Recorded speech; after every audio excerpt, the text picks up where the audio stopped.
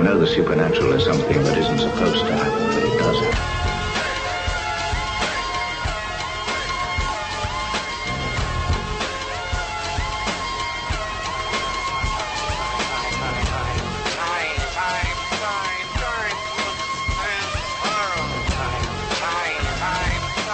AM 1420, WBSN presents Spooky South Coast with your hosts Tim Weisberg and Matt Costa.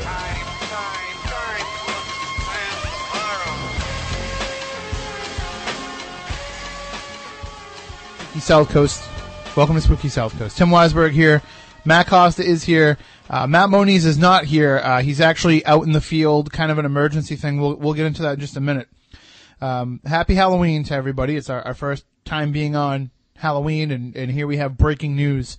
I know we had advertised all week long that our plan was to come in here, and we were going to share some spooky ghost stories, and I've got a folder like 2 inches thick with stories that we were going to tell on the air, but around 3 o'clock, we actually got a phone call from Matt. I got a phone call from Matt Moniz, saying that he had received a report from his friend Lucky down in New Jersey that there had been a major UFO sighting down there. And Moniz said, since, he was just going to tell one or two stories that we were going to do tonight, he asked if it was alright if he just left and went down there and tried to check out this UFO sighting. And so he went down there at like 3 o'clock. He left 3:30. I don't know exactly when he left, but he drove right down to New Jersey. And I think it takes him about 4 hours to get down there. So he's been down there for a little while, so he should know kind of what's going on. And we're going to connect with him in just a few minutes. We've been having trouble getting a hold of him. And a few of our other UFO-related friends we've been trying to get a hold of. And whatever it seems to be that's going on, either it's got their attention so much that they're not able to get to their phones or their emails or what, but we're having trouble actually getting everybody on the same page. I spent, I don't know, when did I last talk to you, Matt? Like 5:30, 6 o'clock? Yeah, about that. And I spent like the last amount of time trying to find something on the internet about this, and there's nothing. I know I've been searching online too. I've been going to the New England MUFON website and everything, and there's nothing there. Nothing there. There's Not yet, anyway. There's nothing on Google News. I checked CNN.com. I even went to like the Coast to Coast AM website and different chat rooms to see if there's anything. And there's a few rumblings about it in different chat rooms and on message boards. But I really haven't been able to find much. A little bit later, we'll share some of the stuff. I did find something on online that we can share a little bit later on, because I don't know who this guy is. I'm not really familiar with him, so we have to ask Matt Moniz about it before I disseminate the information that he's giving, because I don't know if it's a trusted source. For all I know, it could be just somebody making something up. So we'll talk to Matt Moniz in a minute, and we'll find out from him if he knows if this guy. His name's Professor Pearson from Princeton University. So he's been posting some stuff up on his Twitter account. But again, it's unverified stuff, so we're going to wait and we're going to find out from Matt Moniz if he knows anything about this guy, and if he's anybody. But basically, like I said, around 3 o'clock, major UFO sighting is all that I was told. Like I said, I've been unable to really connect with Matt Moniz. I'm hoping that we'll be able to get him on the phone. But for Moniz to kind of drop everything and run down there, it must be something pretty significant. Yeah, that's true. Usually he's pretty lazy about stuff. Yeah, I mean, usually he's like, I'll get all the reports. But I think it's serious enough that he thought that it was worth making the drive. And I know for one thing, he's kind of short on cash lately. Oh yeah, because he's been driving to Watertown, driving to this place, driving to that place. So he's been putting all of his money lately in the gas tank. So for him to fill up and drive down to New Jersey, it must be pretty serious. All right, well, why don't we see if we can get him on the phone? You got Moniz's number? Yep. All right, they just try and get him on the phone, and basically, as this news is breaking, we're going to try and go commercial free as much as we can, because we want to find out, everything that's going on, and if you know anything, or if you hear anything, or if you want to call in and discuss, the numbers are 508-996-0500, 1-877-996-1420. That's the toll-free line. You can also email us, spookycrew@spookysouthcoast.com, and we're going to try and keep you up to date as much as we can. I know that we just heard the news coming into the top of the show, the network news, and they didn't have any mention of it. So that's the 10 o'clock news. So now we're going on, roughly 7 hours since this sighting first happened, and there's still nothing being said on the news. I wonder how many people are just nervous to talk about it, with it being Halloween and all. They're not taking it seriously or something. But like I said, for Moniz to get down in the car and drive right down, it must be something serious. So, all right, we're trying to get a hold of Matt Moniz right now. Were you able to get him?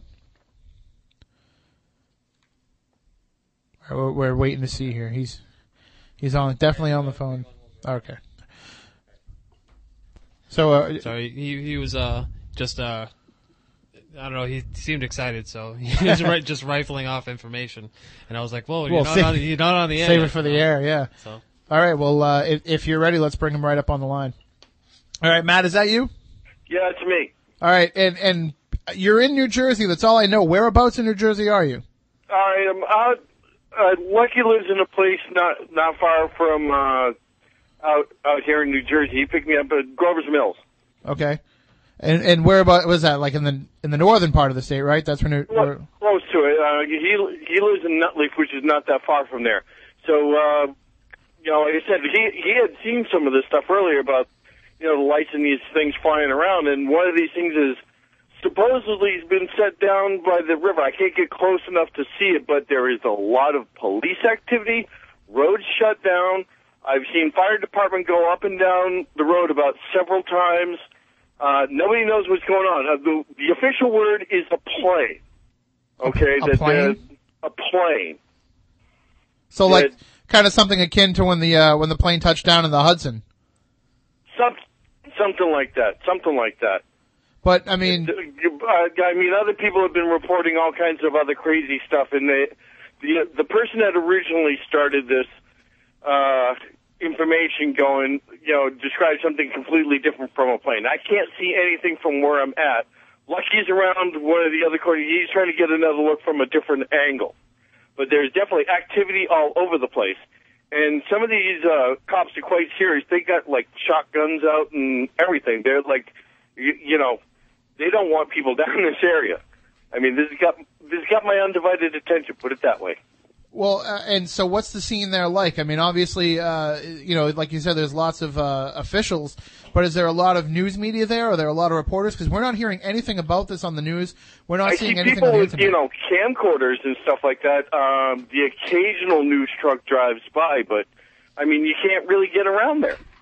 That's the hard part. A lot of people bumbling around, but nobody knows what the hell's going on. Is it possible, I mean, I know this has happened in other instances, that there are times that with matters of what could be national security, that when the media does come around, they're kind of embargoed and they're not allowed to release any information until they're cleared. Is that maybe a possibility of what's going on? That usually happens with military incidents, or where the military has an accident or whatever. That also happens with certain other public safety issues, like it could be a potential, gas line that could explode. They don't want to cause panic and stuff like that. As you know, working in the media, there are various reasons why they can do a news blackout, but whether they are or aren't, I don't know. Like I said, I'm just trying to get down this certain roadway to the river area, and each time I go around, I keep getting thwarted. Huh. Well, there was some information that did come out, again, not from a trusted news source, but from an individual who claimed his name is Pearson, Professor Pearson of Princeton University, Richard Pearson of Princeton University, and he claims to be somebody who is a UFO scholar, and that he's been posting some information on his Twitter account, and I wanted to be able to read the Twitter information to the people, because it is the only real news that's coming out about this, but I didn't want to do so unless we can kind of verify that he is indeed somebody who is in the UFO field and he's a trusted source. If he's just some crackpot out there throwing information out there, I don't want to start mixing signals. So, I mean, are you familiar with, Richard Pearson of Princeton? The name sounds somewhat familiar, but it's not anybody I've personally met. But he's somebody that's within the circles of the UFO community. It sounds like one of the guys I think did a series of papers for the Journal, the MUFON Journal on stuff. I do remember Princeton being one of the colleges that was mentioned, so I can't say I know this guy for sure, but it's the name does somewhat ring a bell. Well, that's probably close enough that we could at least share the information with the caveat that, it's not somebody that we know personally, and it's not somebody that we've spoken to. I know Matt Costa is now trying to get to that Twitter account, and it looks like it's been kind of shut down. Is that what's going on, or? It looks like it was up, but all the posts that he put up are no longer there. Huh. So there's there's an account, but there's no posts? Yeah. Because there was something like 300 posts today. It seems like it's, I don't know, it seems like it's suspended. It's there, but you can't sign up to be a follower. You can't. Huh. So I don't know. Well, why don't you just keep looking and see if you can find, maybe somebody on one of the message boards or something has recorded, what he was posting. And then, just see if you can print me out a copy and I'll read them on the air because I can't see the computer from where I'm at. So Matt, why don't we, do you want to hang on the line while we try to connect with Lucky? I know you said he's somewhat nearby, but, he's probably I know he's on the other side because there's a bridge that you got to go down and go across to get, and they were, whether they got that bridge closed down, I don't know. Give them a try. All right. I'm going to stay right here at the gas station where I'm at because it's warm. All right. Well, if you want to hang on the line, we'll try and put you both on at the same time. If you want, yeah. Okay. We'll try and do that. So, go ahead, Matt. You can call Lucky. Here's his number here. I got it in my phone. So, Matt, now normally when you've been around these sites, I mean, obviously if, there's still something going on and there's nothing happening, at least in the sky that you can see, the rumor is that something has landed. Is that what you would have to guess? That was one of the rumors that I heard. Like I said, I'm hearing several different things. One person saying it's definitely an alien aircraft that has crashed. Another person saying it's definitely an alien aircraft that has set down. I've got some people saying that it's a military aircraft that has crashed and that it was carrying, it was basically, a hot bird. It was carrying nuclear ordnance, and that's why everybody's being kept out because, they don't want a case of what's called a broken arrow. Yeah. So, there's definitely something going on because I am definitely watching all these fire trucks and what looks to be like, black SUVs and, something serious is definitely going on. I really have no experience with one of these sites myself. I mean, I've only kind of read about it after the fact. We're having trouble getting a hold of Lucky, it looks like. Yeah, I thought I had him, but then it kind of went staticky and cut out. Oh, okay. Yeah, I don't know if that means reception's been going in and out of here. Well, would there be a factor involved in that, or? Well, the weather out here isn't exactly the greatest. There may be some sort of electrical interference, whether deliberate or not deliberate. That's just speculation at my point. But we definitely have something going on. So, like I said, though, not having experience at these sites myself, is it possible that is this routine for something going on like this? Is this normally do you have this shutdown of an area if there's a supposed landing of some sort? Well, there was a small plane crash behind the firing range I usually go to, and they do, have a police cordon off, the area, but this is not like this. This is why I'm thinking this may be something a little bit more than just your average aircraft coming down here. It's either something from beyond or, something of military nature. Either way, it's one of these things that you got to check out. You get the report, you have to check it out. Now, how much resistance are you meeting with trying to get closer to the site? Well, put it this way: these police officers, and they look like to be New Jersey State Troopers as well as various locals. Yeah, they have guns, and I happen to not bring mine, so I'm going to listen to them. Well, even if you had it, it'd be illegal because you cross state lines. Right. So, and plus, I don't think if anybody in uniform ever draws on you, it's a good good idea to draw back. But I tend not to try and draw their fire whenever possible. So just we're trying to get Lucky on. He's Matt's still trying to connect with him. But when you first got the call, I mean, what were you told that was enough to make you decide to drive right down there? Well, I got a call from another friend that was in New Jersey. Then I got a call from Lucky, who had said he had heard from his friends, and they checked out something that they were seeing earlier in the sky north of where he lives.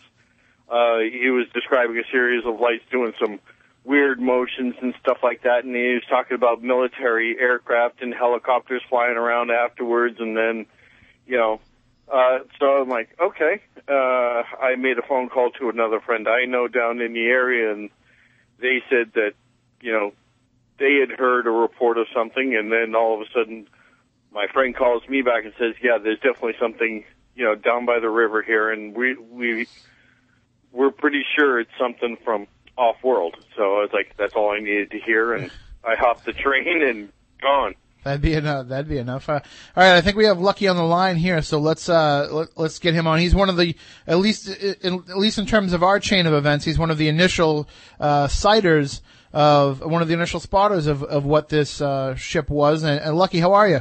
Hey, how you guys doing today? Oh, we're spooktacular and pretty excited because we thought we were coming in here telling spooky ghost stories tonight, campfire type stories, and here we have breaking news of a potential UFO landing. Yeah, I mean, it's something that was completely unexpected. Just being out there and just, kind of minding my own business, and there it is. Something I never thought I'd experience in my life. And what exactly was it that you saw? I mean, daylight time, so you must have gotten a pretty good look at it. Yeah, I mean, the lights still were incredibly bright, which was surprising to me, and it was, hovering, and then it would move erratically back and forth, and I just kind of was stunned. I mean, it was something where, if I was thinking about it, I probably would have grabbed my camera phone, but it's just something you don't think about when you see something like that right off the bat. Well, I mean, that's unfortunately, that's what happens. We have all this technology at our fingertips, but it doesn't stop the awe factor when you run into something like this. Yeah, I'd always talked to Matt and said, if I ever see a UFO, I'll just snap a picture on my camera phone, but you know what? It doesn't work out like that. So, I mean, you living down there and the amount of time that you're waiting for Matt Moniz to come down there and help you kind of find out a little bit more about this. What's the scene been down there? I mean, the scene down here is kind of odd. I mean, they kind of closed off the area, and people in kind of outfits, kind of radiation outfits, darker colored and black vans, and they kind of have a very hush down here. And I even tried to go over and see what's going on, and I'm kind of afraid to even mention that I saw something. Huh. Well, that's the one good thing is we always use your nickname here on the show, so exactly. We're not giving your actual name. But you said that they're wearing some sort of radiation suit, like a hazmat suit? Yeah, more like a hazmat suit. I mean, it's strange. I mean, it's something that's not like your normal hazmat you'd get from a normal town to pull up with red lights on. It's more of just a regular truck, black van type thing. So basically, it's starting to look like the end of E.T. out there. Yeah, exactly. I mean, I was just I'm waiting for the little bubble room to come out or something like that. But it's really tightly closed off too, so I can't even get to the site too well. I mean, bringing Matt in, I'm sure he can swingle his way around more than I can. Well, normally I would say, get in there by any means possible, but if they have guns and they're wearing some sort of protective suit, it's probably something you don't want to get near. Guns are an odd thing for hazmat people, I also thought. I was just like, why would people have, guns for hazmat? And, from what I saw, I think they know what was here. Normally you would associate somebody wearing those type of suits as being like a cleanup crew or something on the scientific end, maybe CDC, not people that would normally be armed. What's strange is there's really there's nothing really here to show that there was something, in the area except for eyewitnesses as far as I can see from here. Well, we thank you definitely for reporting this, and definitely if anything else happens, if you happen to get closer or you find anything out, give us a call back. But otherwise, just make sure that you stay safe. Spooky will be the first people I call. Excellent. All right. Thank you very much. Thanks a lot, guys. And happy Halloween. Hey, happy Halloween to you guys too. All right. Bye-bye. All right, Matt, we're gonna try and connect with Peter Robbins, a UFO expert and a very frequent contributor to the show. Do you want to stay on the line while we try to get a hold of him, or? Yeah, you can go for it. Right now, like I said, I'm just looking out the window, watching traffic go back and forth. And we're gonna try and pull it off here. Matt's gonna try and make the phone call. I think you're gonna hang this up. Can you hang that? You think you can hang that up with Melanie still on there, right? We're learning on the fly. This is not something that we've normally had to do where usually we take a break and we get people on the phone. But we're kind of going on the fly. And I've just gotten a text now too, from Chris Balzano, who says that he's got something that he wants to share with us too. He wants to let us know, I'm trying to read it here. Well, he's got some information coming out of Florida about this. So this is going beyond just New Jersey. So we'll call him in just a minute because I want to get Peter on the phone and see what he's hearing, being a little bit more inside the UFO community. But in the meantime, Matt, we were able to get some of these tweets, from Professor Richard Pearson of Princeton University. Basically he's kind of describing the same thing, reports of, multiple lights in odd patterns, performing odd maneuvers.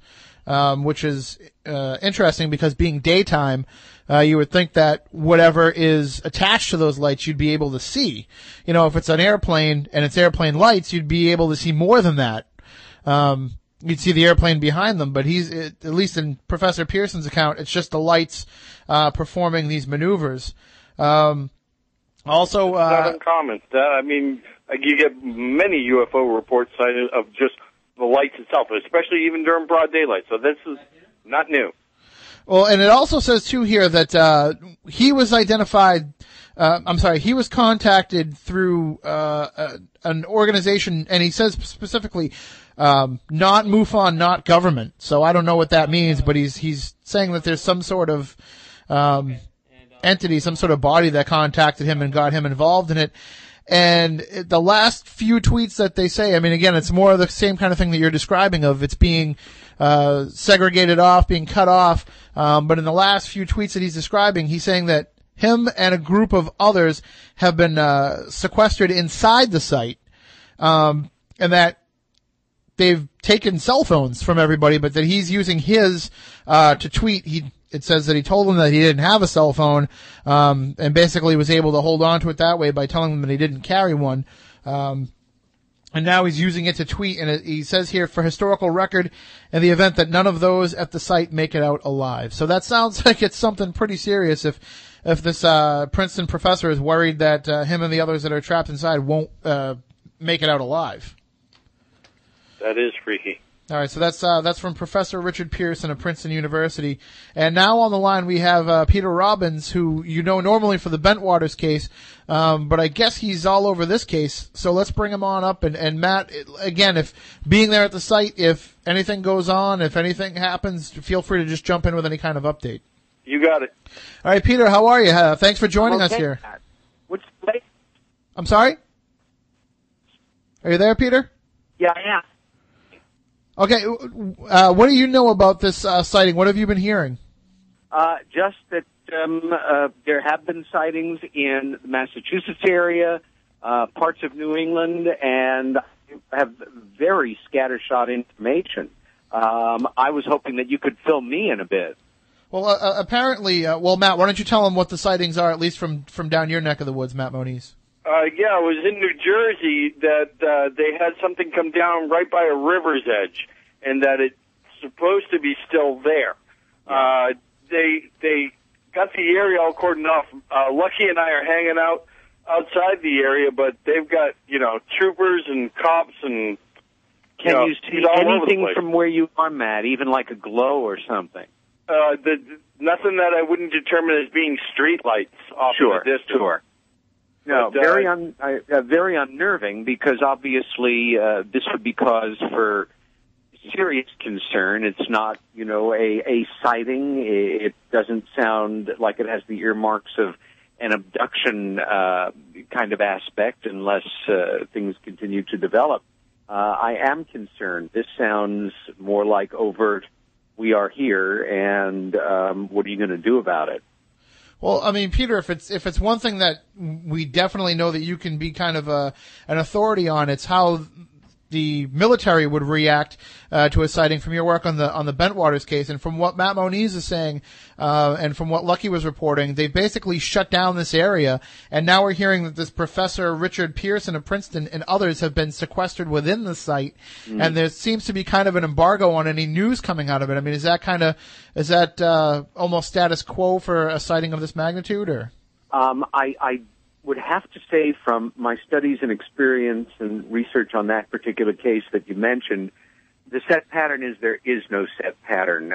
In the case of the Rendlesham Forest incident, American Air Force personnel were brought into the area in question, were ordered to surround a situation. I say situation because it was, at that point, it appeared as a ground fog, a mist on the ground that ultimately UFO did appear there. I don't know. I am concerned about them reacting in a way that anticipates aggression and bringing in armaments, ordnance, all kinds of weaponry. We also have the factor of nervous individuals who might be very heavily armed, and shots can be fired in intention as well as under order, so that would concern me tremendously. All right, well, definitely, if you hear anything more, give us a buzz back, but, we'll just let you get back to trying to follow this story. There is some more news coming through. I am seeing now there is a UK UFO researcher named Peter Hopperidge Stanton, and he is actually on site in New Jersey. This is coming from a news posting that's on one of these alternative news sites. Yeah. I don't know if I want to give them a plug just yet, but the news report is there. And this fellow, this Peter Hopperidge Stanton, is saying that actually there's nothing going on, that this is actually some sort of drill, and then somebody else makes the point, the comments under the story, they make the point of what's a UK researcher doing in New Jersey if this just happened today? Well, number one, that could just be a matter of happenstance. Perhaps he's visiting a friend or something. It is intriguing. I look forward to hearing that interview. I will check in again, Tim, if I hear anything more, and good luck to your people on the ground there. All right, thank you very much. And it's not that far from you, Peter, so stay safe. Okay, thanks a lot. All right, take care. Thanks. Bye for now. Bye-bye. All right. Well, that's Peter Robbins, who you know from his work, the book Left at Eastgate, and Matt Moniz, definitely one of your longtime associates within the field, and thankfully through you we've been able to keep in touch with him so we can bring him in on something like this. And it's kind of interesting when you get the chance to tell a UFO researcher something that's kind of breaking news. I didn't even get a chance to call him earlier. I mean, I've been so engrossed in dealing with this. When I went to New York, I didn't even stop in to say hi to Bud. It was like, get out of the Penn Station, Lucky picked me up, and we drove right out. And I've been out here since. And the weather is not that great, but, every now and then I'll keep trying to go down various little side streets. But every time, if you're walking out here... Matt, I don't mean to cut you off, but there has been another Twitter posting by this Professor Richard Pearson. He says that there actually is a ship. He's saying that he clearly can see a ship, and there is the exiting of beings. And he said, but what's happening is as soon as they are exiting the ship, they're dying. And then these are his words, not mine. It is unclear whether it's due to our atmosphere or if they're being poisoned in some manner. So there are beings, apparently. Okay. There's something coming out of that ship. So if you happen to get a chance, I don't think you'll get a chance to get close enough to see, but definitely don't be afraid to just interrupt us if something should happen. Well, I am, like I said, watching a bunch more cruisers fly up and down the road in each direction here. So with lights going. So things are definitely moving. We're talking about an actual real UFO landing then, and the presence of extraterrestrial individuals. Well, I can't confirm that. All I can say is I know that I can't get any further than where I'm at, and these guys actually mean business. Well, this is coming from Professor Richard Pearson, and he claims to have with him a news reporter named Carl Phillips from a New Jersey radio station. and they claim that they're going to be getting the report out there. He's working with this Carl Phillips to get the report out there. So again, we don't know how easily they're going to be able to do that if they've taken cell phones. I mean, thankfully we have this Twitter technology, something that maybe, I don't know, like 61 years ago we wouldn't even have had. All right, Chris Balzano is texting me again. He wants to get a hold of us about something that he's hearing from NASA down there. So Matt, let's get Chris Balzano on the phone. And Matt, I mean, this is crazy. This is almost like something out of H.G. Wells, that we actually have these reports of a UFO landing. Again, for those who are just joining us, a UFO has apparently landed in New Jersey, a town called Grover's Mill, and you said that's not too far from, where does Lucky live? Yep. What town is he from? Nutley. So it's not that far from Nutley. Grover's Mill, New Jersey. This UFO has apparently landed, and at least according to Professor Richard Pearson of Princeton University, who is actually tweeting from his cell phone within the location, within the landing site, there have been beings who have exited the ship, and as soon as they exit the ship, they are dying. So there are UFOs, there are extraterrestrial beings who are exiting the ship and dying, and he says it's unclear whether it's from our atmosphere or if they're being poisoned by some of these agents that are around there. If that's the case, Matt Moniz, excuse me, my mouth's running dry here, but if that's the case, if they are being somehow poisoned or somehow being stopped by these agency officials, that would be seen as an act of aggression against these people, wouldn't it? I would take it as such, yeah. So I definitely would. And we have no idea how they're going to respond to that. All right, Chris Balzano is now joining us. You know him from the Massachusetts Paranormal Crossroads, his many books, and we need to have him come on and promote the new one, Picture Yourself Capturing Ghosts on Film. But for right now, Chris, you've actually got some reports coming out of Florida regarding this UFO sighting? I'm a ghost guy, but I don't know what I've got my foot in to. This has been a very weird 36 hours for me. Yesterday, I was asked by my in-laws to drive them.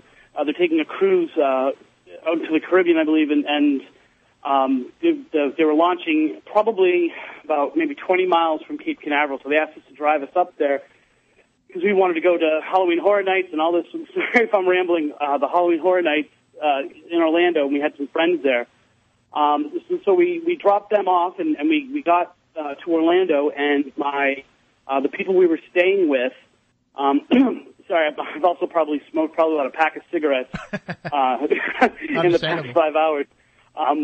But the people we were staying with, who he's asked me to kind of not mention his name, he's a reservist, and one of the things that they don't really publicize is that they cycle through these different reservists from the area whenever there's a space launch. And he had actually been involved in the launch earlier this week, and so it was really weird. He got a call to come back, which was almost unheard of because, they, like I said, they cycle them through. And he was on the phone for probably about 20 minutes, and he came back. This is a guy, he's about 6'3", and about 230, and he shaved head, goatee. This is one of the toughest looking people that I've ever met in my life, and he's a hunter and all this other stuff, and he was pale, and he said he had to go. He really couldn't give much more information. We pressed him because he seemed really, almost hysterical, and he said that he had gotten some information that something odd had happened during the launch this week. And that he was being called back, that there was going to be another launch tonight, and this is what kind of like sparked the conversation, the phone call. He said that if we hear anything from the northeast, to get into the car immediately and drive to South Carolina, where his mother lives, and stay there until they hear otherwise. And so, I wanted. For me, I wanted to take my son to a space launch because how often do you actually get to see a shuttle launch? And we hit the road to go there. It's probably about an hour and a half, hour and 45 minutes from Orlando to the Cape. So probably about maybe 30 miles before we reached it, we were turned around. There was a roadblock. They were turning cars around. It was very odd because the other lane of traffic, the traffic going back west towards Orlando, was all military vehicles coming this way. So there were cars going east towards there.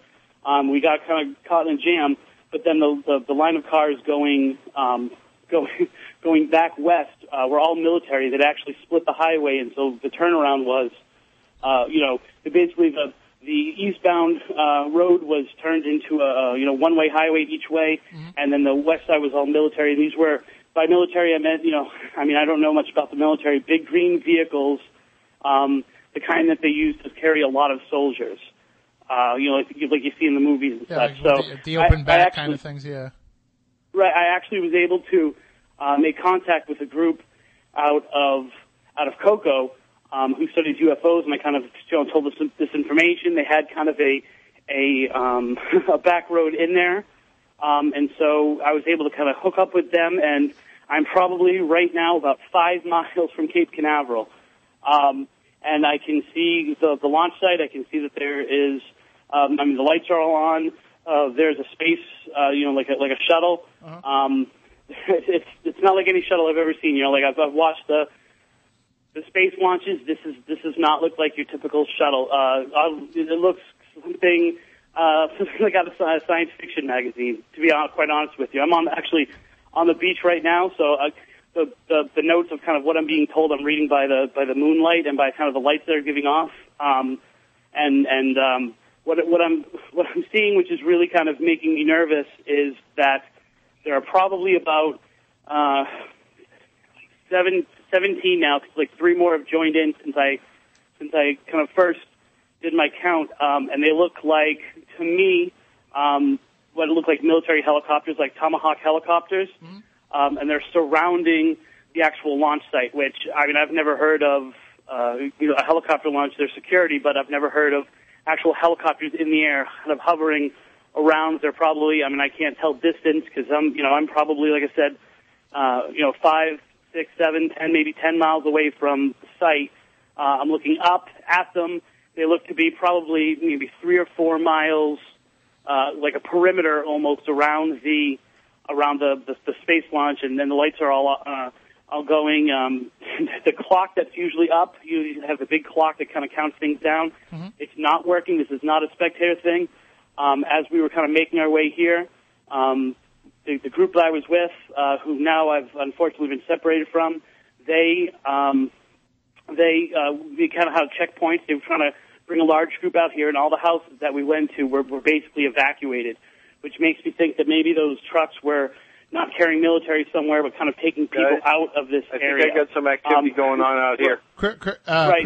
The only reason why I know this is my wife and her friend actually tuned into Spooky South Coast to hear some spooky stories. And as soon as they heard the Northeast, their first call was to me. But like I said, I've been now actually separated from the group that I was with. So I'm kind of having to ride things out right now where I am. But Chris, we got Matt. Matt's breaking in. He's got something happening down his way, and that's the Space Shuttle Mercury, by the way. They got guns, dude. Oh! Yikes! What's happening?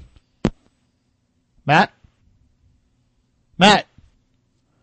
we lost Matt Moniz. Matt, see if you can try and get a hold of him. See if you can get him back. But so Chris, that's the space shuttle Mercury that's slated to launch, at least according to the NASA website. And so for some reason they're taking protective measures against it. I don't know what Matt Moniz was just reporting. All he said is they have guns. He didn't say which side he'd be talking about has guns. But that is This isn't a space shuttle that I'm looking at right now. This is something definitely. It doesn't have the form of it. It looks a lot. It looks a lot thinner. It kind of has like a fat bottom, then thin. It's probably maybe 3/4 the so size it's not the space shuttle. They're claiming that the launch slated for tonight is the space shuttle Mercury. This isn't the Mercury. I don't know if the Mercury has like something special from other shuttles. I'm going by like what I know. This does not look like your typical NASA. There's no markings on it whatsoever. Is it? There are lights that show the hull, things like that. You usually see the NASA symbol, the little thing going into orbit. None of that stuff is here. And actually, in the past, since we've been talking, there are probably, once again, I can't tell, but over the ocean right now, maybe 3 or 4 bright red lights. Yep, two have split. So there's four bright red lights now, like way off in the distance. I mean, they're in the sky, but not kind of over the water, but not. They kind of just look like bright stars because they're that high up, and they seem to be moving kind of slowly, like they're getting a little bit larger, but they're not. They're still pretty off in the distance, but what's weird is, like I said, they're red, and they seem to be. I know you have slowly but moving. I know you have no military expertise or training, but if you had to guess, is this whatever is on the launch pad? Would you think that it's weaponized? It sounds really silly and it sounds really stupid, but to me, it looks like a larger, thinner, longer version of the X-File of the X-Men jet. That's probably the best way that I can describe it. There's no visible weapons. There's no visible missiles underneath or on the wings, but it definitely looks like it's meant for speed and for engagement. I think it's becoming clear here, at least from the reports we're getting through Matt Moniz, through this piercing, that something has landed in New Jersey in a town called Grover's Mill, and it seems like there are beings that are exiting the ship.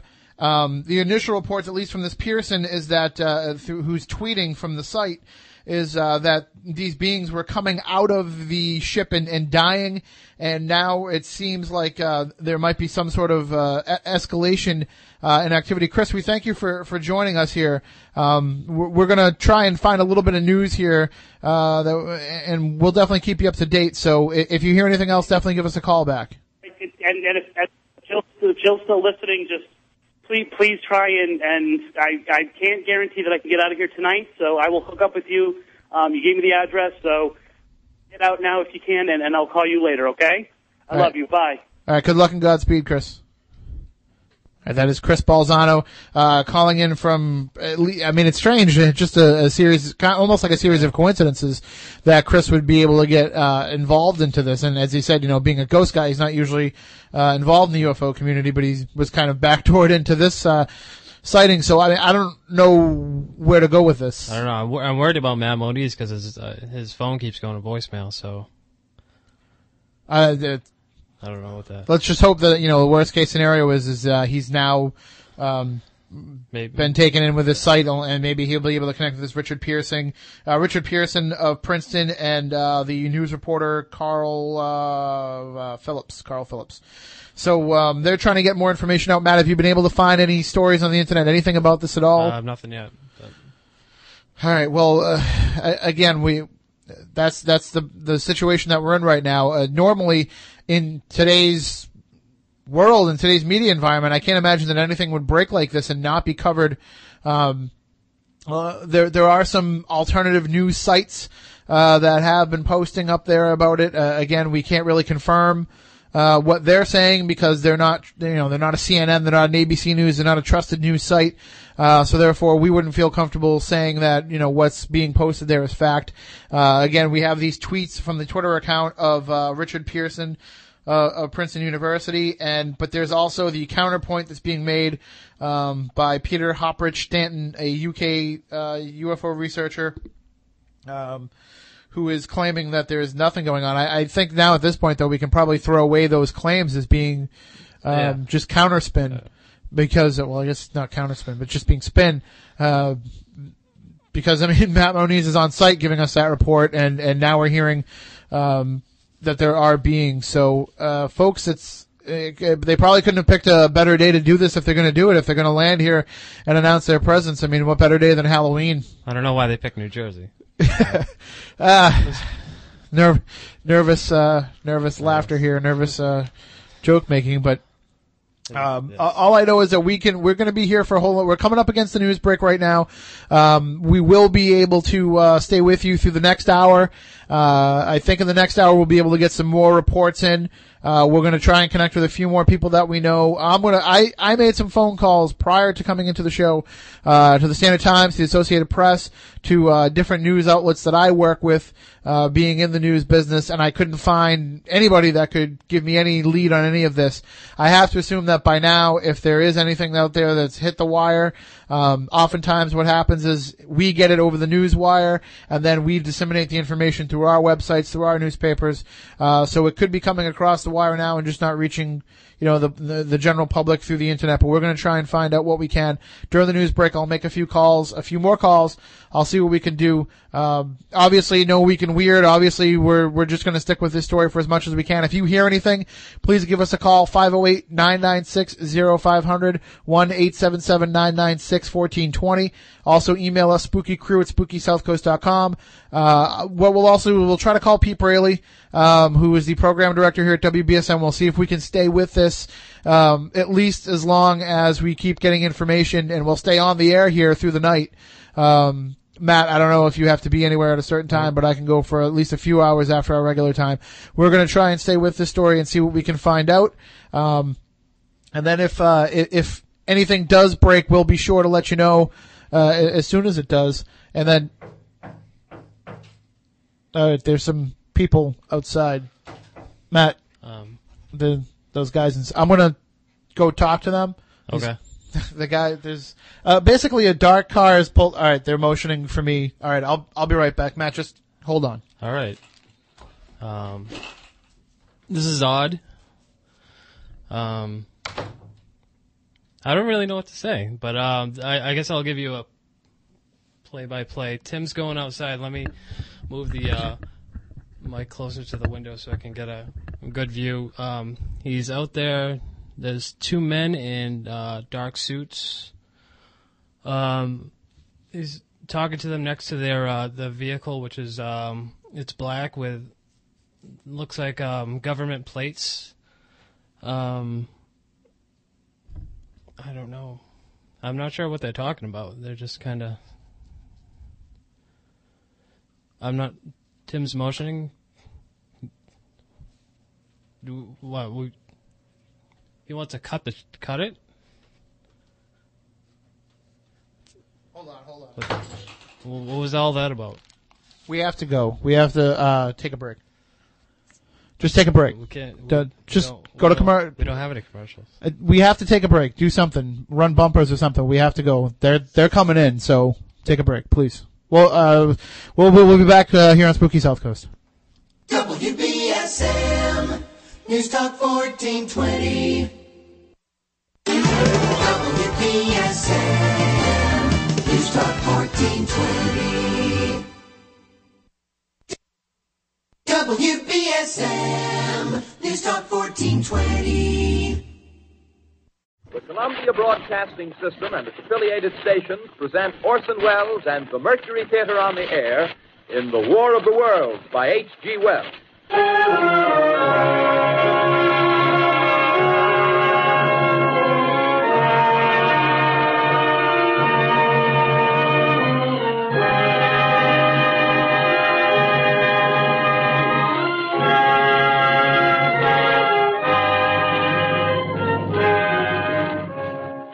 Ladies and gentlemen, the director of the Mercury Theater and star of these broadcasts, Orson Welles.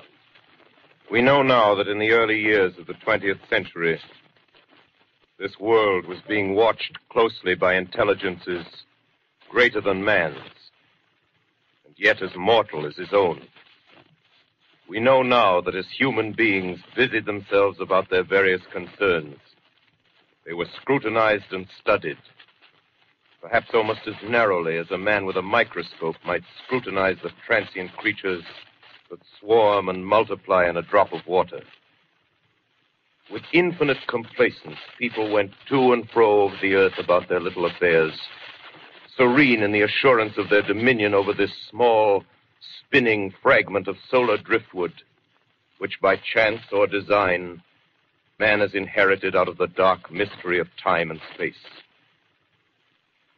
Yet across an immense ethereal gulf, minds that are to our minds as ours are to the beasts in the jungle.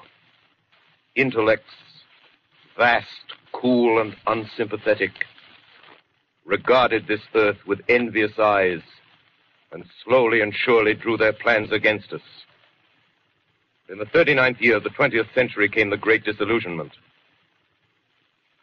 Near the end of October, business was better. The war scare was over. More men were back at work. Sales were picking up. On this particular evening, October 30th, the Crosley service estimated that 32 million people were listening in on radios. For the next 24 hours, not much change in temperature. A slight atmospheric disturbance of undetermined origin is reported over Nova Scotia, causing a low-pressure area to move down rather rapidly over the northeastern states, bringing a forecast of rain accompanied by winds of light gale force. Maximum temperature 66, minimum 48. This weather report comes to you from the Government Weather Bureau. We take you now to the Meridian Room in the Hotel Park Plaza in downtown New York, where you will be entertained by the music of Raymond Raquello and his orchestra.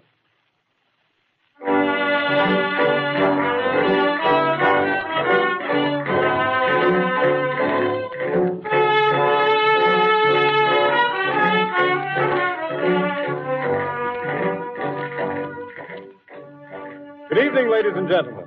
From the Meridian Room in the Park Plaza Hotel in New York City, we bring you the music of Raymond Raquello and his orchestra. With a touch of the Spanish, Raymond Raquello leads off with La Campesita.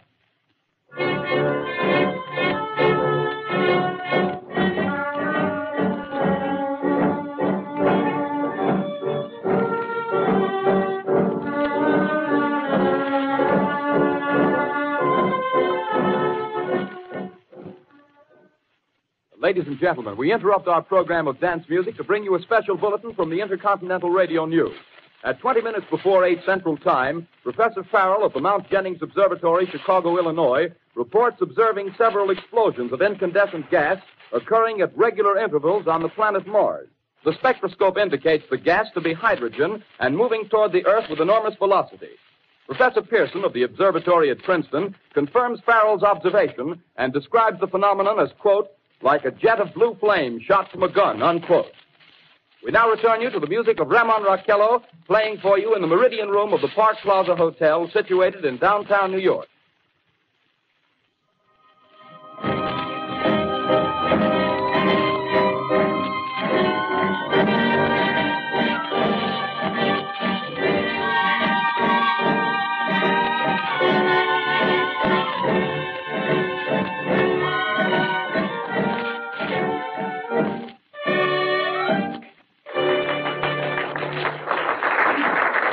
And now a tune that never loses favor, the ever-popular Stardust, Raymond Raquello and his orchestra.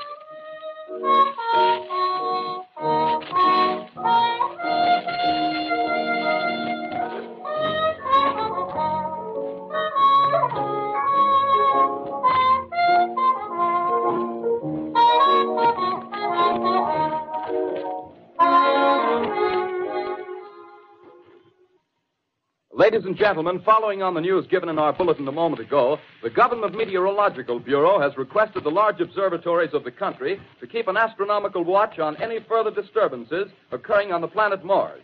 Due to the unusual nature of this occurrence, we have arranged an interview with the noted astronomer, Professor Pearson, who will give us his views on this event. In a few moments, we will take you to the Princeton Observatory at Princeton, New Jersey. We return you until then to the music of Raymond Raquello and his orchestra.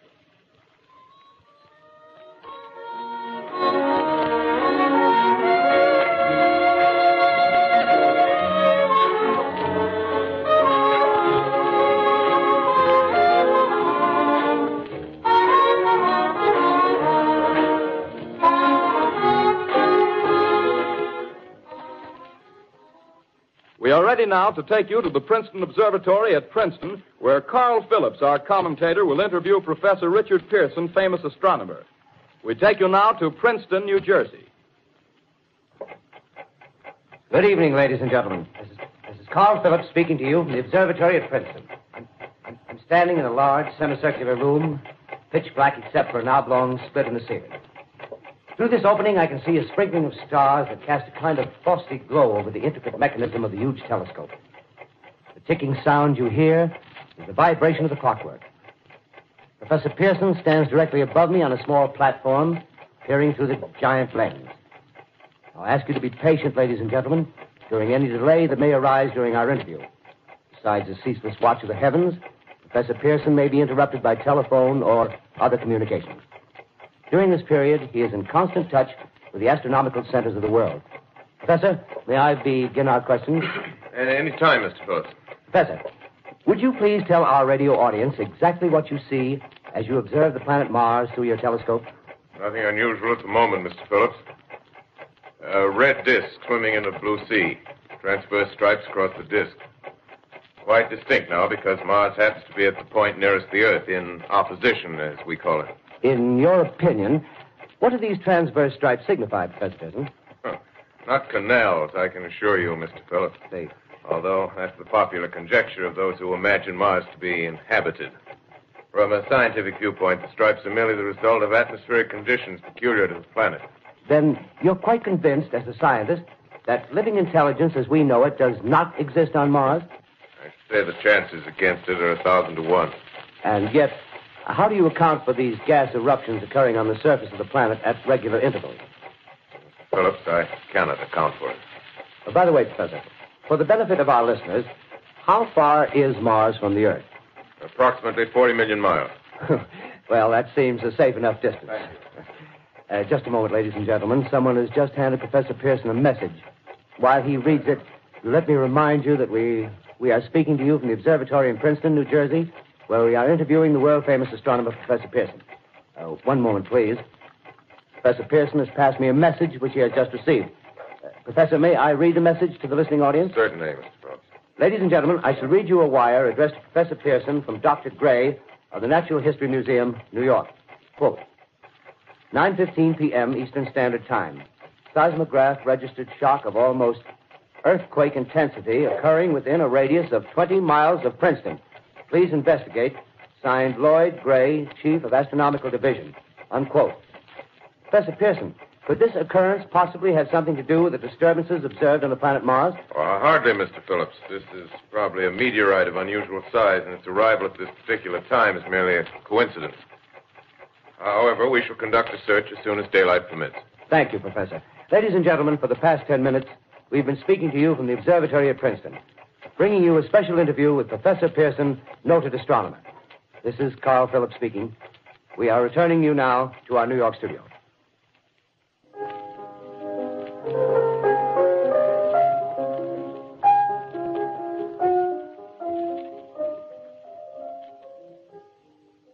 Ladies and gentlemen, here is the latest bulletin from the Intercontinental Radio News. Toronto, Canada. Professor Morse of Macmillan University reports observing a total of 3 explosions on the planet Mars between the hours of 7:45 p.m. and 9:20 p.m. Eastern Standard Time. This confirms earlier reports received from American observatories. Now, nearer home, comes a special bulletin from Trenton, New Jersey. It is reported that at 8:50 p.m., a huge flaming object, believed to be a meteorite, fell on a farm in the neighborhood of Grover's Mill, New Jersey, 22 miles from Trenton. The flash in the sky was visible within a radius of several hundred miles, and the noise of the impact was heard as far north as Elizabeth. We have dispatched a special mobile unit to the scene, and we'll have our commentator, Carl Phillips, give you a word picture of the scene as soon as he can reach there from Princeton. In the meantime, we take you to the Hotel Martinet in Brooklyn, where Bobby Millett and his orchestra are offering a program of dance music.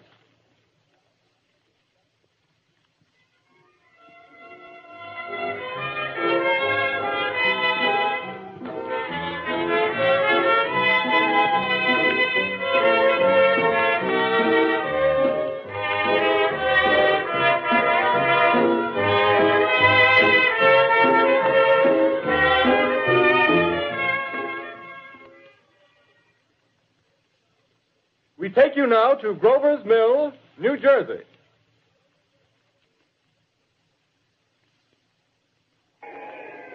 Ladies and gentlemen, this is Carl Phillips again, out at the Wilmot Farm, Grover's Mill, New Jersey. Professor Pearson and myself made the 11 miles from Princeton in 10 minutes. Well, I hardly know where to begin. To paint for you a word picture of the strange scene before my eyes, like something out of a modern Arabian Nights. Well, I just got here. I haven't had a chance to look around yet. I Yes, that's it. Yes, I guess that's the thing directly in front of me. Half buried in a vast pit. Must have struck with terrific force. The ground is covered with splinters of a tree. It must have struck on its way down. But I can see the object itself doesn't look very much like a meteor. At least not the meteors I've seen. It looks more like a huge cylinder. Has a diameter of, what would you say, Professor Pearson? What's that? What would you say, what's the diameter of this? About 30 yards. About 30 yards. The metal on the sheath is, well, I've never seen anything like it. The color is sort of yellowish white. Its curious spectators now are pressing close to the object in spite of the efforts of the police to keep them back. Getting in front of my line of vision. Would you mind standing one side, please? While the police are pushing the crowd back. Here's Mr. Wilmot, owner of the farm here. He may have some interesting facts to add. Mr. Wilmot, would you please tell the radio audience as much as you remember of this rather unusual visitor that dropped in your backyard? A step closer, please. Ladies and gentlemen, this is Mr. Wilmot. Well, I was listening to the radio. Closer and louder, please. Pardon me? Louder, please, closer. Yes. I was listening to the radio and kind of drowsing.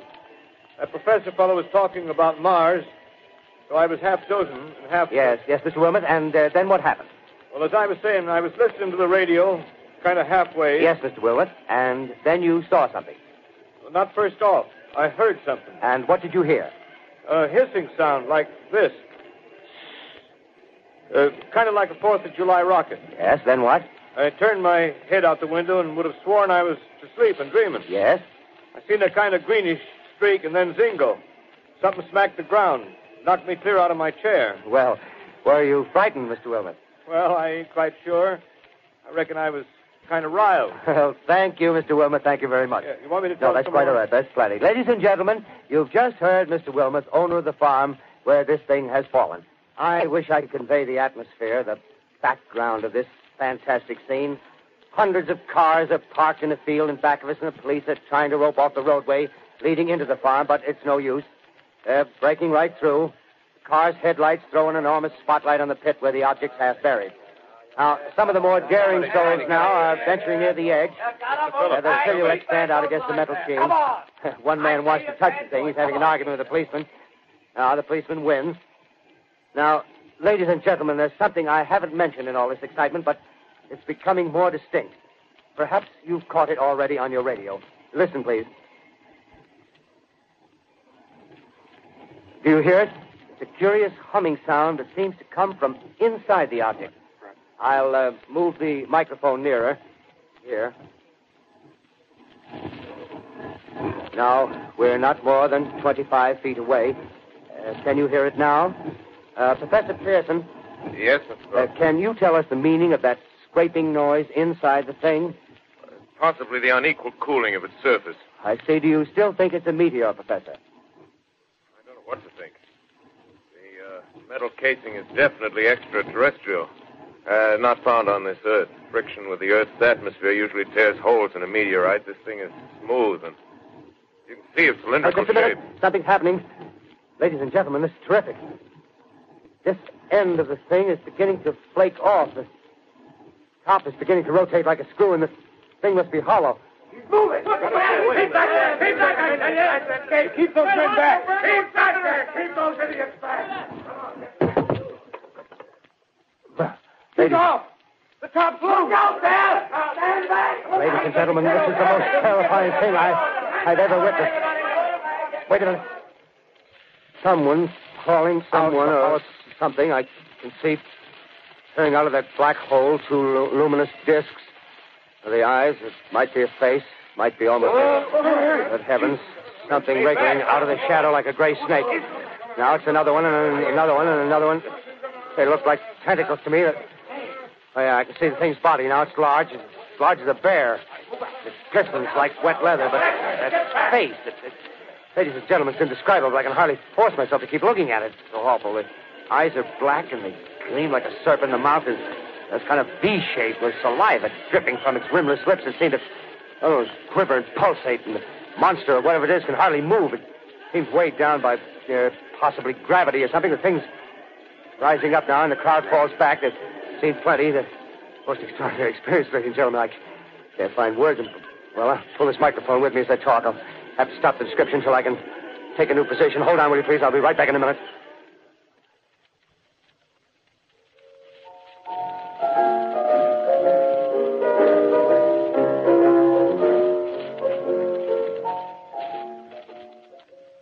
bringing you an eyewitness account of what's happening on the Wilmuth Farm, Grover's Mill, New Jersey.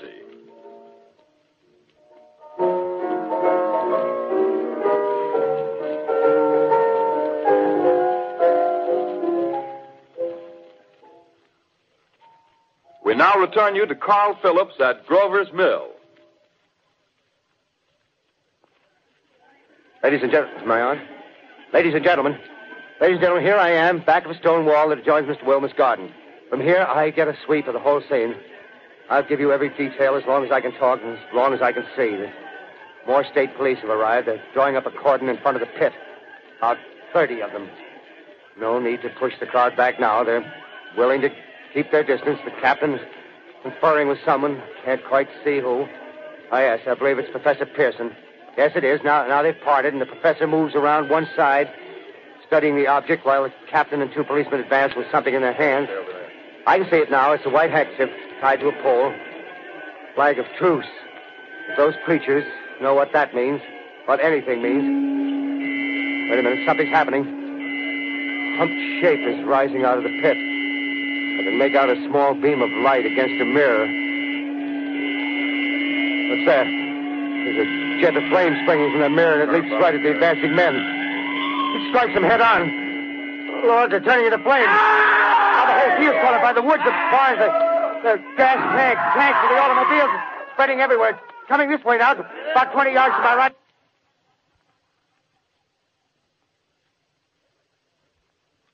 Ladies and gentlemen, due to circumstances beyond our control, we are unable to continue the broadcast from Grover's Mill. Evidently, there's some difficulty with our field transmission. However, we will return to that point at the earliest opportunity. In the meantime, we have a late bulletin from San Diego, California. Professor Indelkoffer, speaking at a dinner of the California Astronomical Society, expressed the opinion that the explosions on Mars are undoubtedly nothing more than severe volcanic disturbances on the surface of the planet. We continue now with our piano interlude.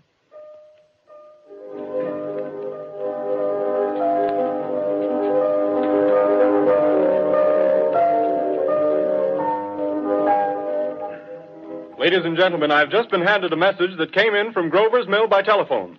Just one moment, please. At least 40 people, including 6 state troopers, lie dead in a field east of the village of Grover's Mill. Their bodies burned and distorted beyond all possible recognition.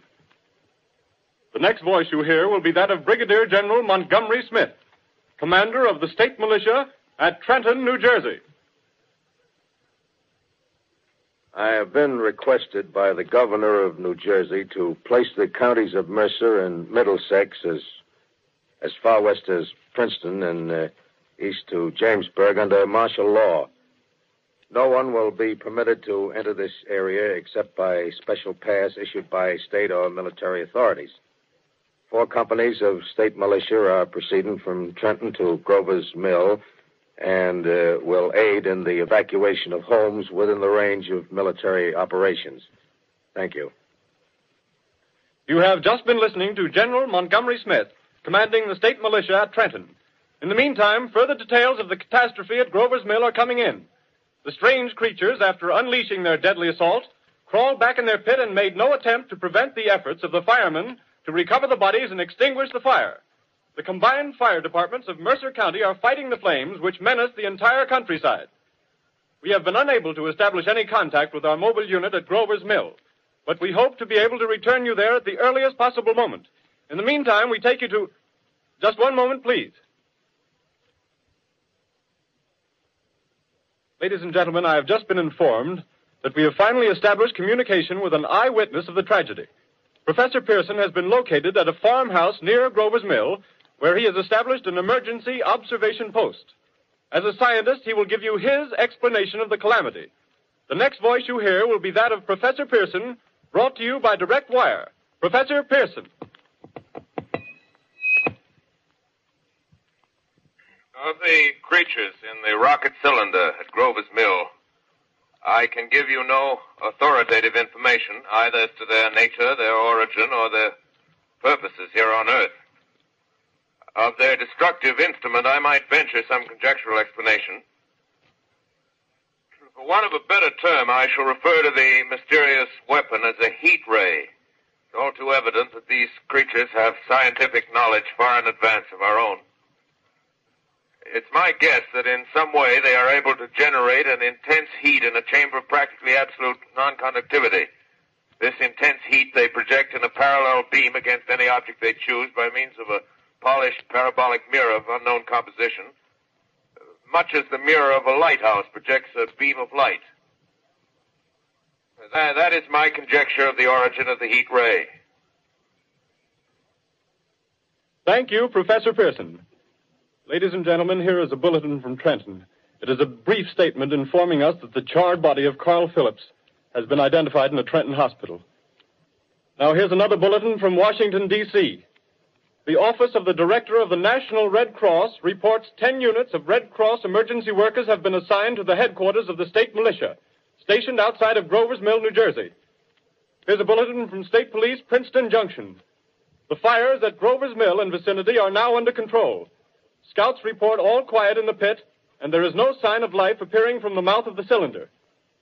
Now, ladies and gentlemen, we have a special statement from Mr. Harry McDonald, Vice President in charge of operations.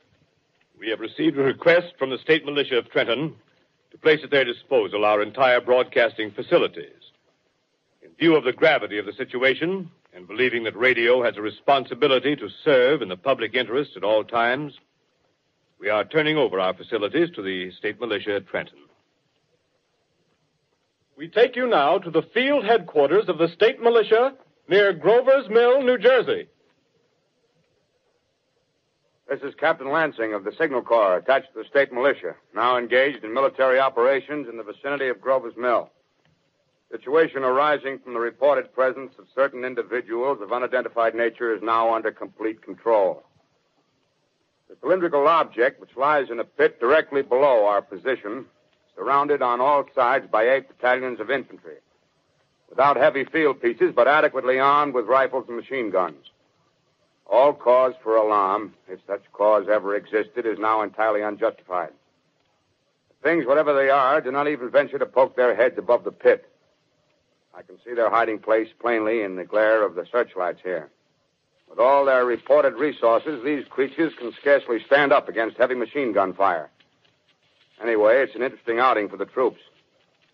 I can make out their khaki uniforms crossing back and forth in front of the lights. Looks almost like a real war. There appears to be some slight smoke in the woods bordering the Millstone River. Probably fire started by campers. Well, we ought to see some action soon. One of the companies is deploying on the left flank. A quick thrust and it'll all be over. Now, wait a minute. I see something on top of the cylinder. No, it's nothing but a shadow. Now the troops are on the edge of the Wilmot Farm. 7,000 armed men closing in on an old metal tube. A tub, rather. Well, wait, that wasn't a shadow. It's something moving. Solid metal, kind of a shield-like affair rising up out of the cylinder. It's going higher and higher. What? It's standing on legs, actually rearing up on a sort of metal framework. Now it's reaching above the trees and the searchlights are on it. Hold on.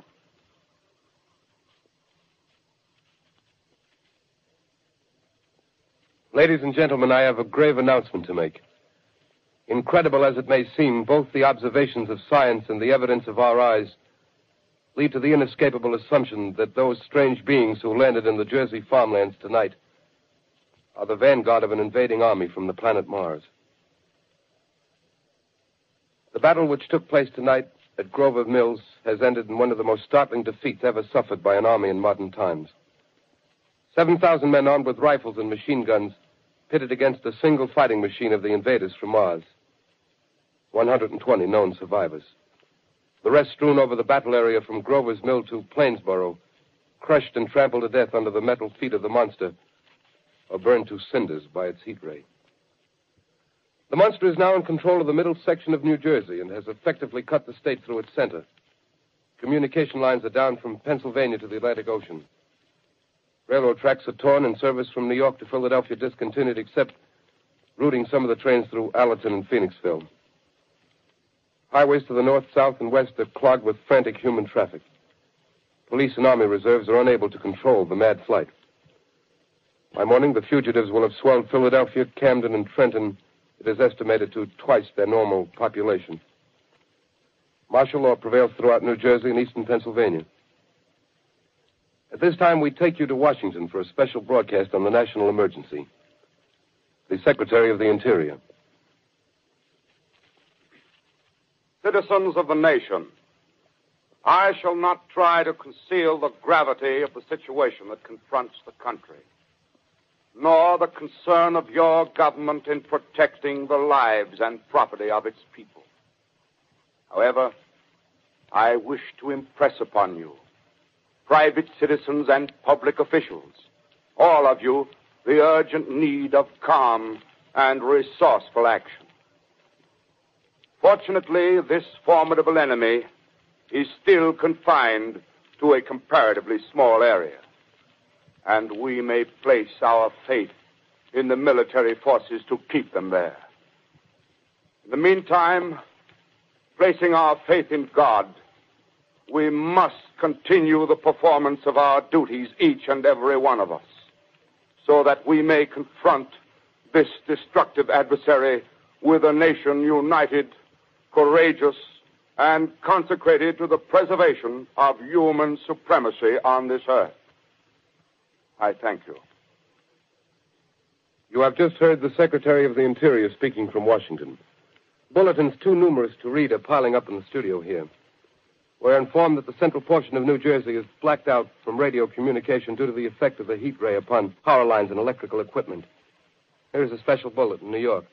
Cables have been received from English, French, and German scientific bodies offering assistance. Astronomers report continued gas outbursts at regular intervals on the planet Mars. The majority voiced the opinion that the enemy will be reinforced by additional rocket machines. There have been several attempts made to locate Professor Pearson of Princeton, who has observed Martians at close range. It is feared he was lost in the recent battle. Langham Field, Virginia. Scouting planes report 3 Martian machines visible above treetops, moving north toward Somerville with population fleeing ahead of them. The heat ray is not in use, although advancing at express train speed, invaders pick their way carefully. They seem to be making a conscious effort to avoid destruction of cities and countryside. However, they stop to uproot power lines, bridges, and railroad tracks. Their apparent objective is to crush resistance, paralyze communication, and disorganize human society. Here is a bulletin from Basking Ridge, New Jersey. Coon hunters have stumbled on a second cylinder similar to the first, embedded in the great swamp 20 miles south of Morristown.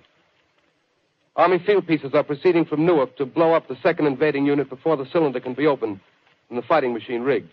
They are taking up a position in the foothills of Watchung Mountains. Another bulletin from Langham Field, Virginia.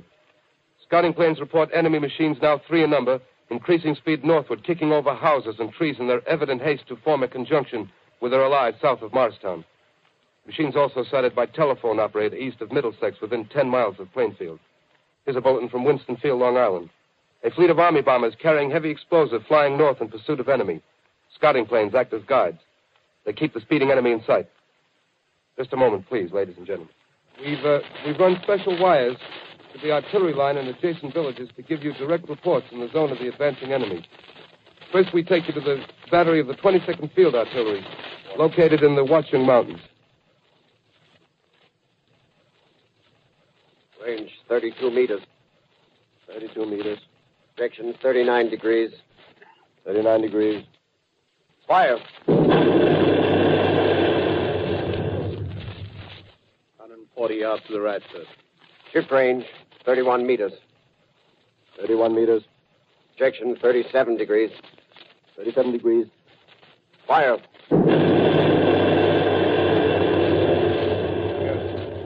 Hit, sir. Got the tripod of one of them. That's off. The others are trying to repair it. Quick, get the range. Shift 30 meters. 30 meters. Projection 27 degrees. 27 degrees. Fire.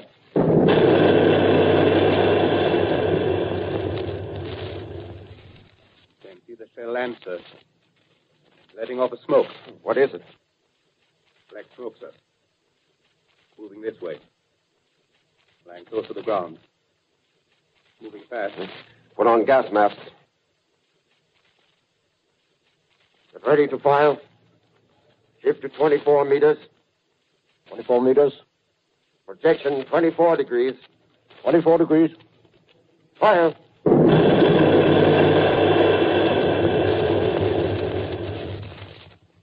10 feet, sir. Smoke's coming nearer. Just the range. 13 feet. Meters. 23 meters. 23 meters. 22. 22. Degrees.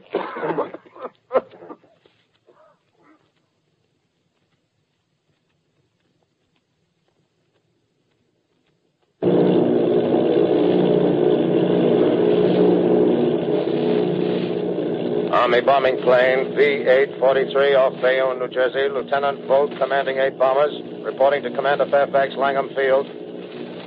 This is Vogt reporting to Commander Fairfax, Langham Field. Enemy tripod machines now in sight. Reinforced by 3 machines from the Morristown cylinder. 6 altogether. 1 machine partially crippled. Believed hit by shell from Army gun in Watchung Mountains. Guns now appear silent. A heavy black fog hanging close to the earth of extreme density, nature unknown. No sign of heat ray. Enemy now turns east, crossing Passaic River into the Jersey marshes. Another straddles the Pulaski Skyway. Evident objective is New York City. They're pushing down a high-tension power station.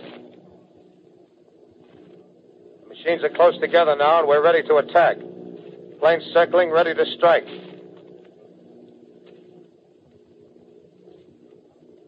A 1,000 yards, and we'll be over the first.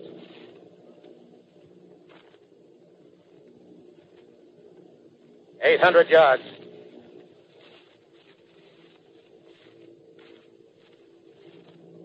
$600.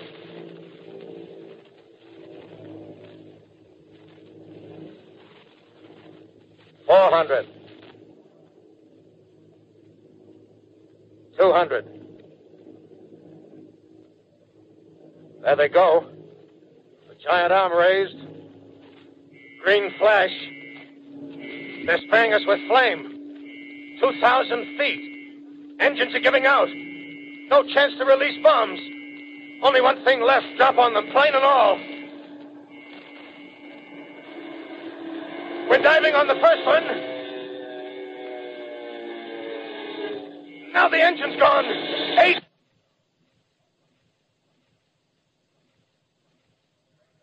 This is Bayonne, New Jersey, calling Langham Field. This is Bayonne, New Jersey, calling Langham Field. Come in, please. This is Langham Field. Go ahead.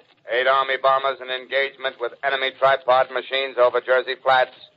Engines incapacitated by heat ray. All crashed. 1 enemy machine destroyed. Enemy now discharging heavy black smoke in direction of...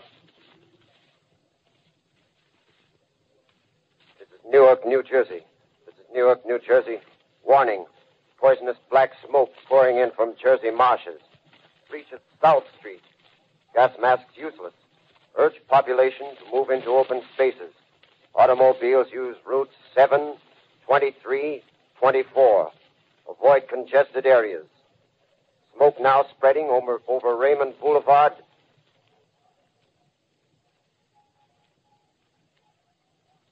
QX2L calling CQ, 2X2L calling CQ, 2X2L calling 8X3R. Come in, please. This is 8X3R coming back at 2X2L. How's reception? How's reception? K, please. Where are you, 8X3R? What's the matter? Where are you?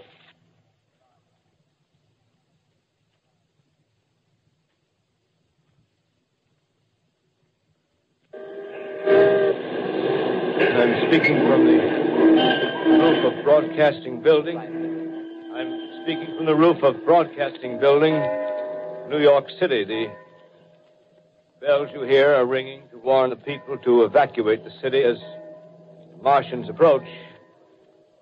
Estimated in the last 2 hours, 3 million people have moved out along the roads to the north. Hutchison River Parkway is still kept open for motor traffic. avoid bridges to Long Island, hopelessly jammed. All communication with Jersey Shore closed 10 minutes ago. No more defenses. Our army is wiped out. Artillery, Air Force, everything wiped out. This may be the last broadcast. We'll stay here to the end. People are holding service here below us in the cathedral. Now I look down the harbor, all manner of boats, overloaded with fleeing population pulling out from docks. Streets are all jammed. Noise in crowds like New Year's Eve in city. Wait a minute, the enemy's now in sight above the Palisades. Five great machines. First one is crossing the river. I can see it from here, wading the Hudson like a man wading through a brook. A bulletin is handed me. Martian cylinders are falling all over the country. One outside of Buffalo, one in Chicago, St. Louis. Seem to be timed and spaced. Now the first machine reaches the shore. He stands watching, looking over the city. The steel cowlish head is even with the skyscrapers. He waits for the others. They rise like a line of new towers on the city's west side. Now they're lifting their metal hands. This is the end now. Smoke comes out, black smoke drifting over the city. People in the streets see it now. They're running toward the East River, thousands of them, dropping in like rats. Now the smoke's spreading faster. It's reached Times Square. People are trying to run away from it, but it's no use. They're falling like flies. Now the smoke's crossing 6th Avenue, 5th Avenue. 100 yards away. It's 50 feet.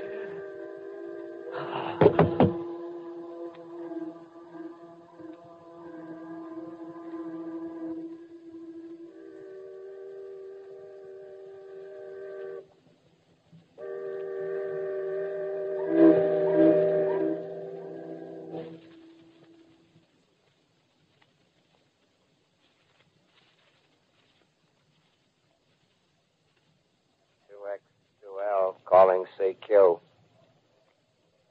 2X2L calling CQ. 2X2L calling CQ, New York. Isn't there anyone on the air?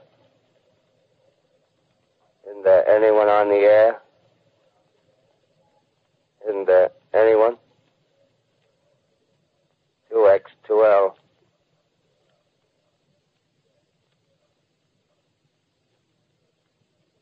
You are listening to a CBS presentation of Orson Welles and the Mercury Theater on the Air in an original dramatization of The War of the Worlds by H.G. Wells. The performance will continue after a brief intermission. This is the Columbia Broadcasting System. The War of the Worlds by H.G. Wells, starring Orson Welles and the Mercury Theater on the Air.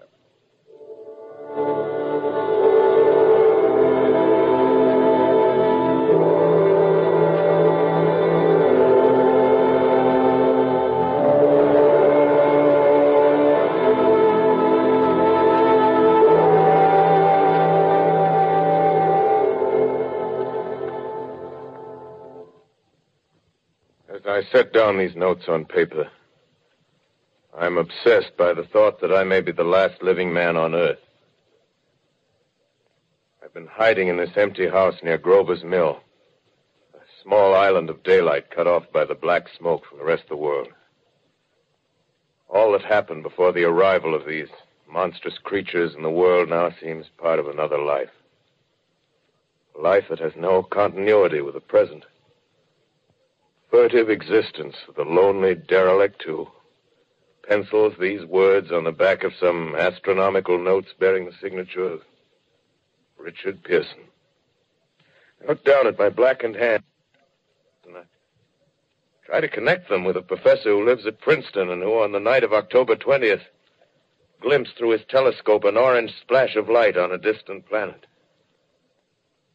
My wife, my colleagues, my students, my books, my observatory, my world. Where are they? Did they ever exist? Am I Richard Pearson? What day is it? Do days exist without calendars? Does time pass when there are no human hands left to wind the clocks? Writing down my daily life, I tell myself I shall preserve human history between the dark covers of this little book that was meant to record the movements of the stars. But to write, I must live, and to live, I must eat. Find moldy bread in the kitchen and an orange not too spoiled to swallow. Keep watch at the window. Time to time, I catch sight of a Martian above the black smoke. The smoke still holds the house in its black coil, but at length there's a hissing sound, and suddenly I see a Martian mounted on his machine, spraying the air with a jet of steam as if to dissipate the smoke. I watch in a corner as his huge metal legs nearly brush against the house. Exhausted by terror, I fall asleep. Morning. Sun streams in the window. The black cloud of gas is lifted, and the scorched meadows to the north look as though a black snowstorm had passed over them. I venture from the house. I make my way to a road, no traffic.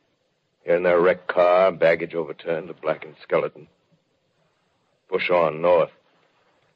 For some reason, I feel safer trailing these monsters than running away from them. And I keep a careful watch. I've seen the Martians feed. Should one of their machines appear over the top of trees, I'm ready to fling myself flat on the earth. Come to a chestnut tree. October. Chestnuts are ripe. Fill my pockets. I must keep alive. 2 days I wander in a vague northerly direction through a desolate world. Finally, I notice a living creature. A small red squirrel in a beech tree. I stare at him and wonder. He stares back at me. I believe at that moment the animal and I shared the same emotion. The joy of finding another living being.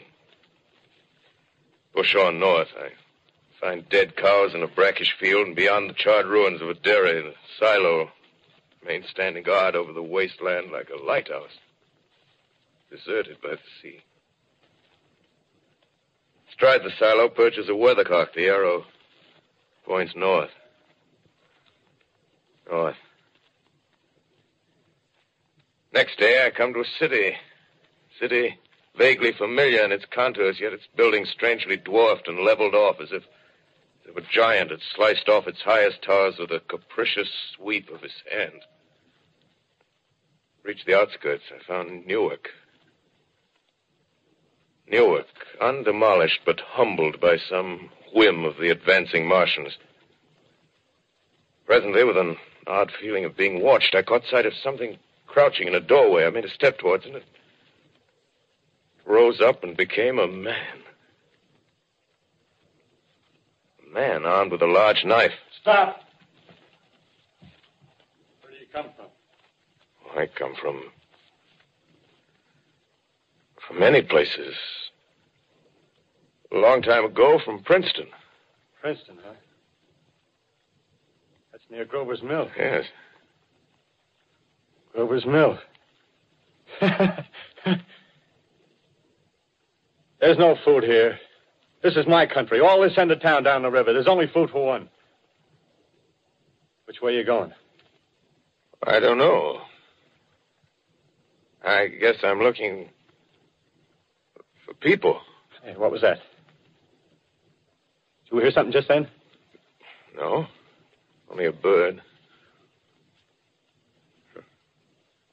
A live bird. You get to know that birds have shadows these days. Say, we're in the open here. Let's crawl in this doorway here and talk. Have you seen any Martians? No. They're going over to New York. Night, the sky's alive with their lights, just as if people were still living in it. By daylight, you can't see them. 5 days ago, a couple of them carried something big across the flats from the airport. I think they're learning how to fly. Fly? Yeah, fly. Then it's all over with humanity. Stranger, there's still you and I. 2 of us left. Yeah. They got themselves in solid. They wrecked the greatest country in the world. Those green stars, they're probably falling somewhere every night.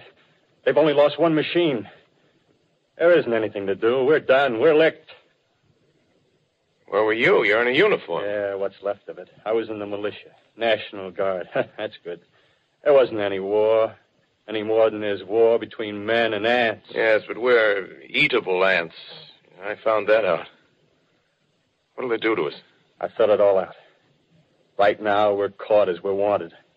A Martian only has to go a few miles to get a crowd on the run. But they won't keep on doing that. They'll begin catching us systematic, like keeping the best and storing us in cages and things.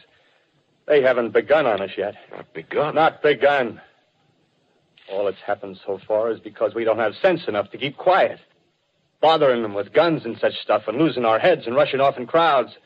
No, instead of our rushing around blind, we got to fix ourselves up according to the way things are now. Cities, nations, civilization, progress. Yes, but if that's so, what is there to live for? Well, there won't be any more concerts for 1,000,000 years or so, and no nice little dinners at restaurants. If it's amusement you're after, I guess the game's up. What is there left? Life, that's what. I want to live. Yeah, and so do you. We're not going to be exterminated. And I don't mean to be caught either. Tamed and fattened and bred like an ox. What are you going to do? I'm going on. Right under their feet. I got a plan. We men as men, we're finished. We don't know enough. We got to learn plenty before we get a chance. We've got to live and keep free while we learn, see? I've thought it all out, see? Well, tell me the rest. Well, it isn't all of us that are made for wild beasts. That's what it got to. That's what it got to be. That's why I watched you. Watched you. All those little office workers that used to live in these houses. They be no good. They haven't any stuff in them. They used to run off to work. I've seen hundreds of them running to catch their commuter's train in the morning, afraid they could can if they didn't. Running back at night, afraid they wouldn't be in time for dinner. Lives insured and a little invested in case of accidents. Yeah, and on Sundays, worried about the hereafter. Well, the Martians, they'll be a godsend for those guys. Nice, roomy cages, good food, careful breeding, no worries. Yeah, after a week or so of chasing around the fields on empty stomachs, they'll come and be glad to be caught. You've thought it all out, haven't you? Sure, you bet I have. That isn't all. These Martians are going to make pets of some of them. Train them to do tricks. Who knows, get sentimental over the pet boy who grew up and had to be killed. Yeah, and some maybe, they'll train to hunt us. Oh, no, it's impossible. Human. Yes, they will. There's men who do it gladly. If one of them ever comes after me, why... In the meantime, you and I and others like us, where are we to live when the Martians own the Earth? I got it all figured out. We'll live underground. I've been thinking about the sewers. Under New York, there are miles and miles of them. The main ones, they're big enough for anybody. Then there's cellars, vaults, underground storerooms, railway tunnels, subways. You begin to see, huh? We'll get a bunch of strong men together. No weaklings. That rubbish, out. As you meant me to go. All right. Give you a chance, didn't I?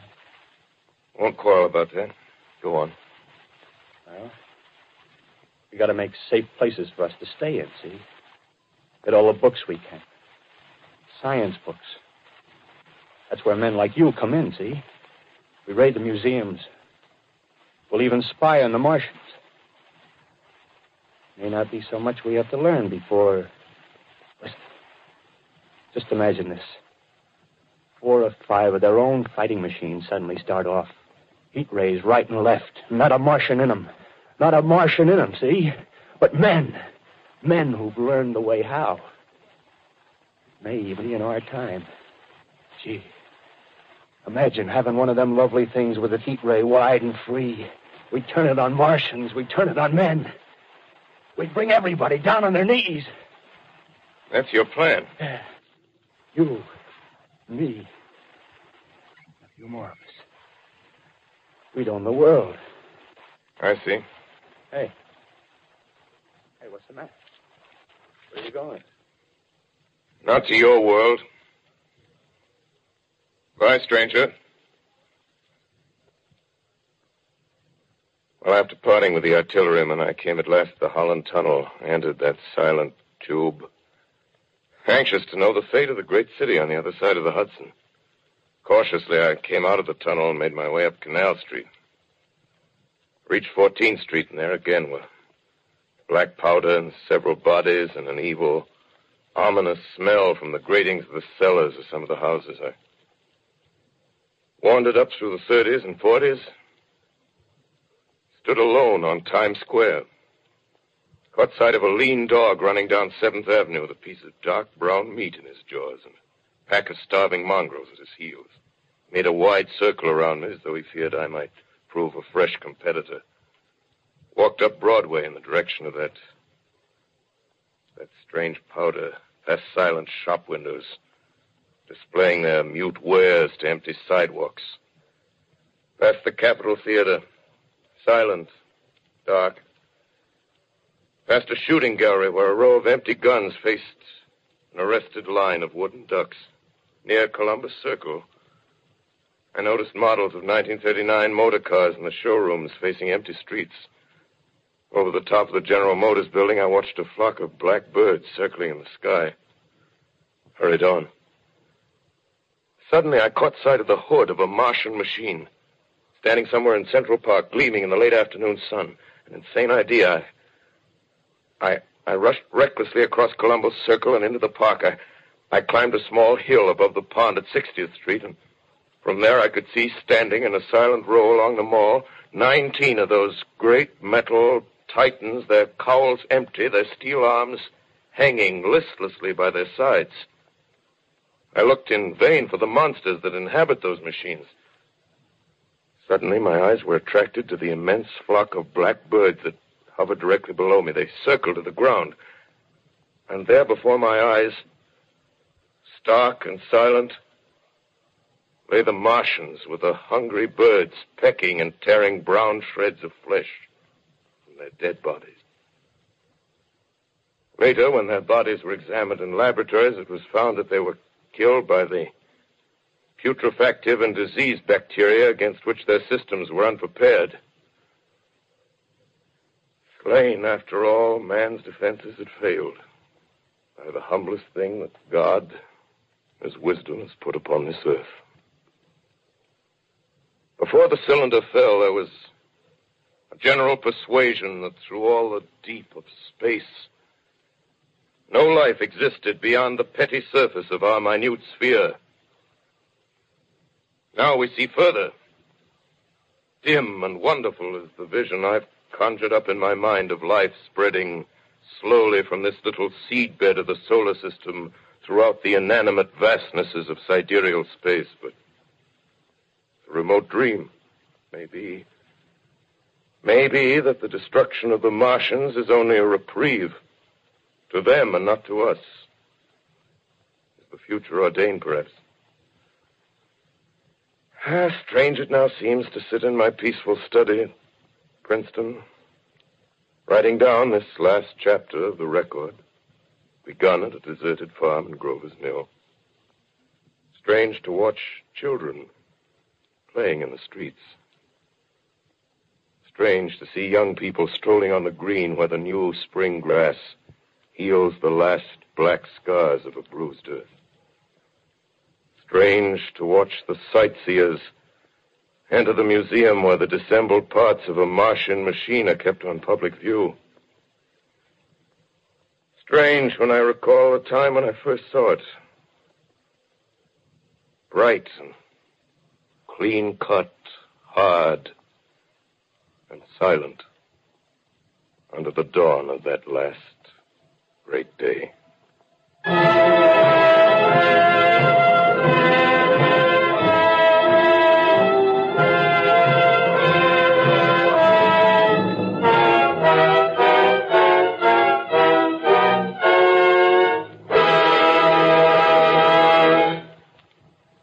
This is Orson Welles, ladies and gentlemen.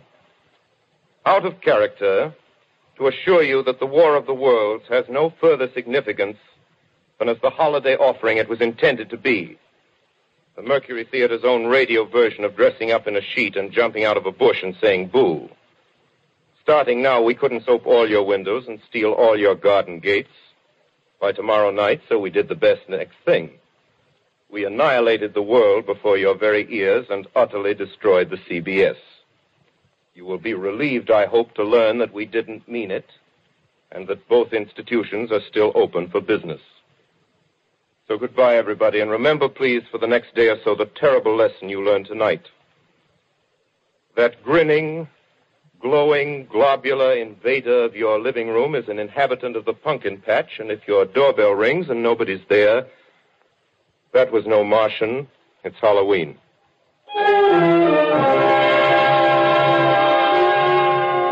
Tonight, the Columbia Broadcasting System and its affiliated stations coast to coast has brought you The War of the Worlds by H.G. Wells, the 17th in its weekly series of dramatic broadcasts featuring Orson Welles and the Mercury Theater on the air. Next week, we present a dramatization of 3 famous short stories. This is the Columbia Broadcasting System.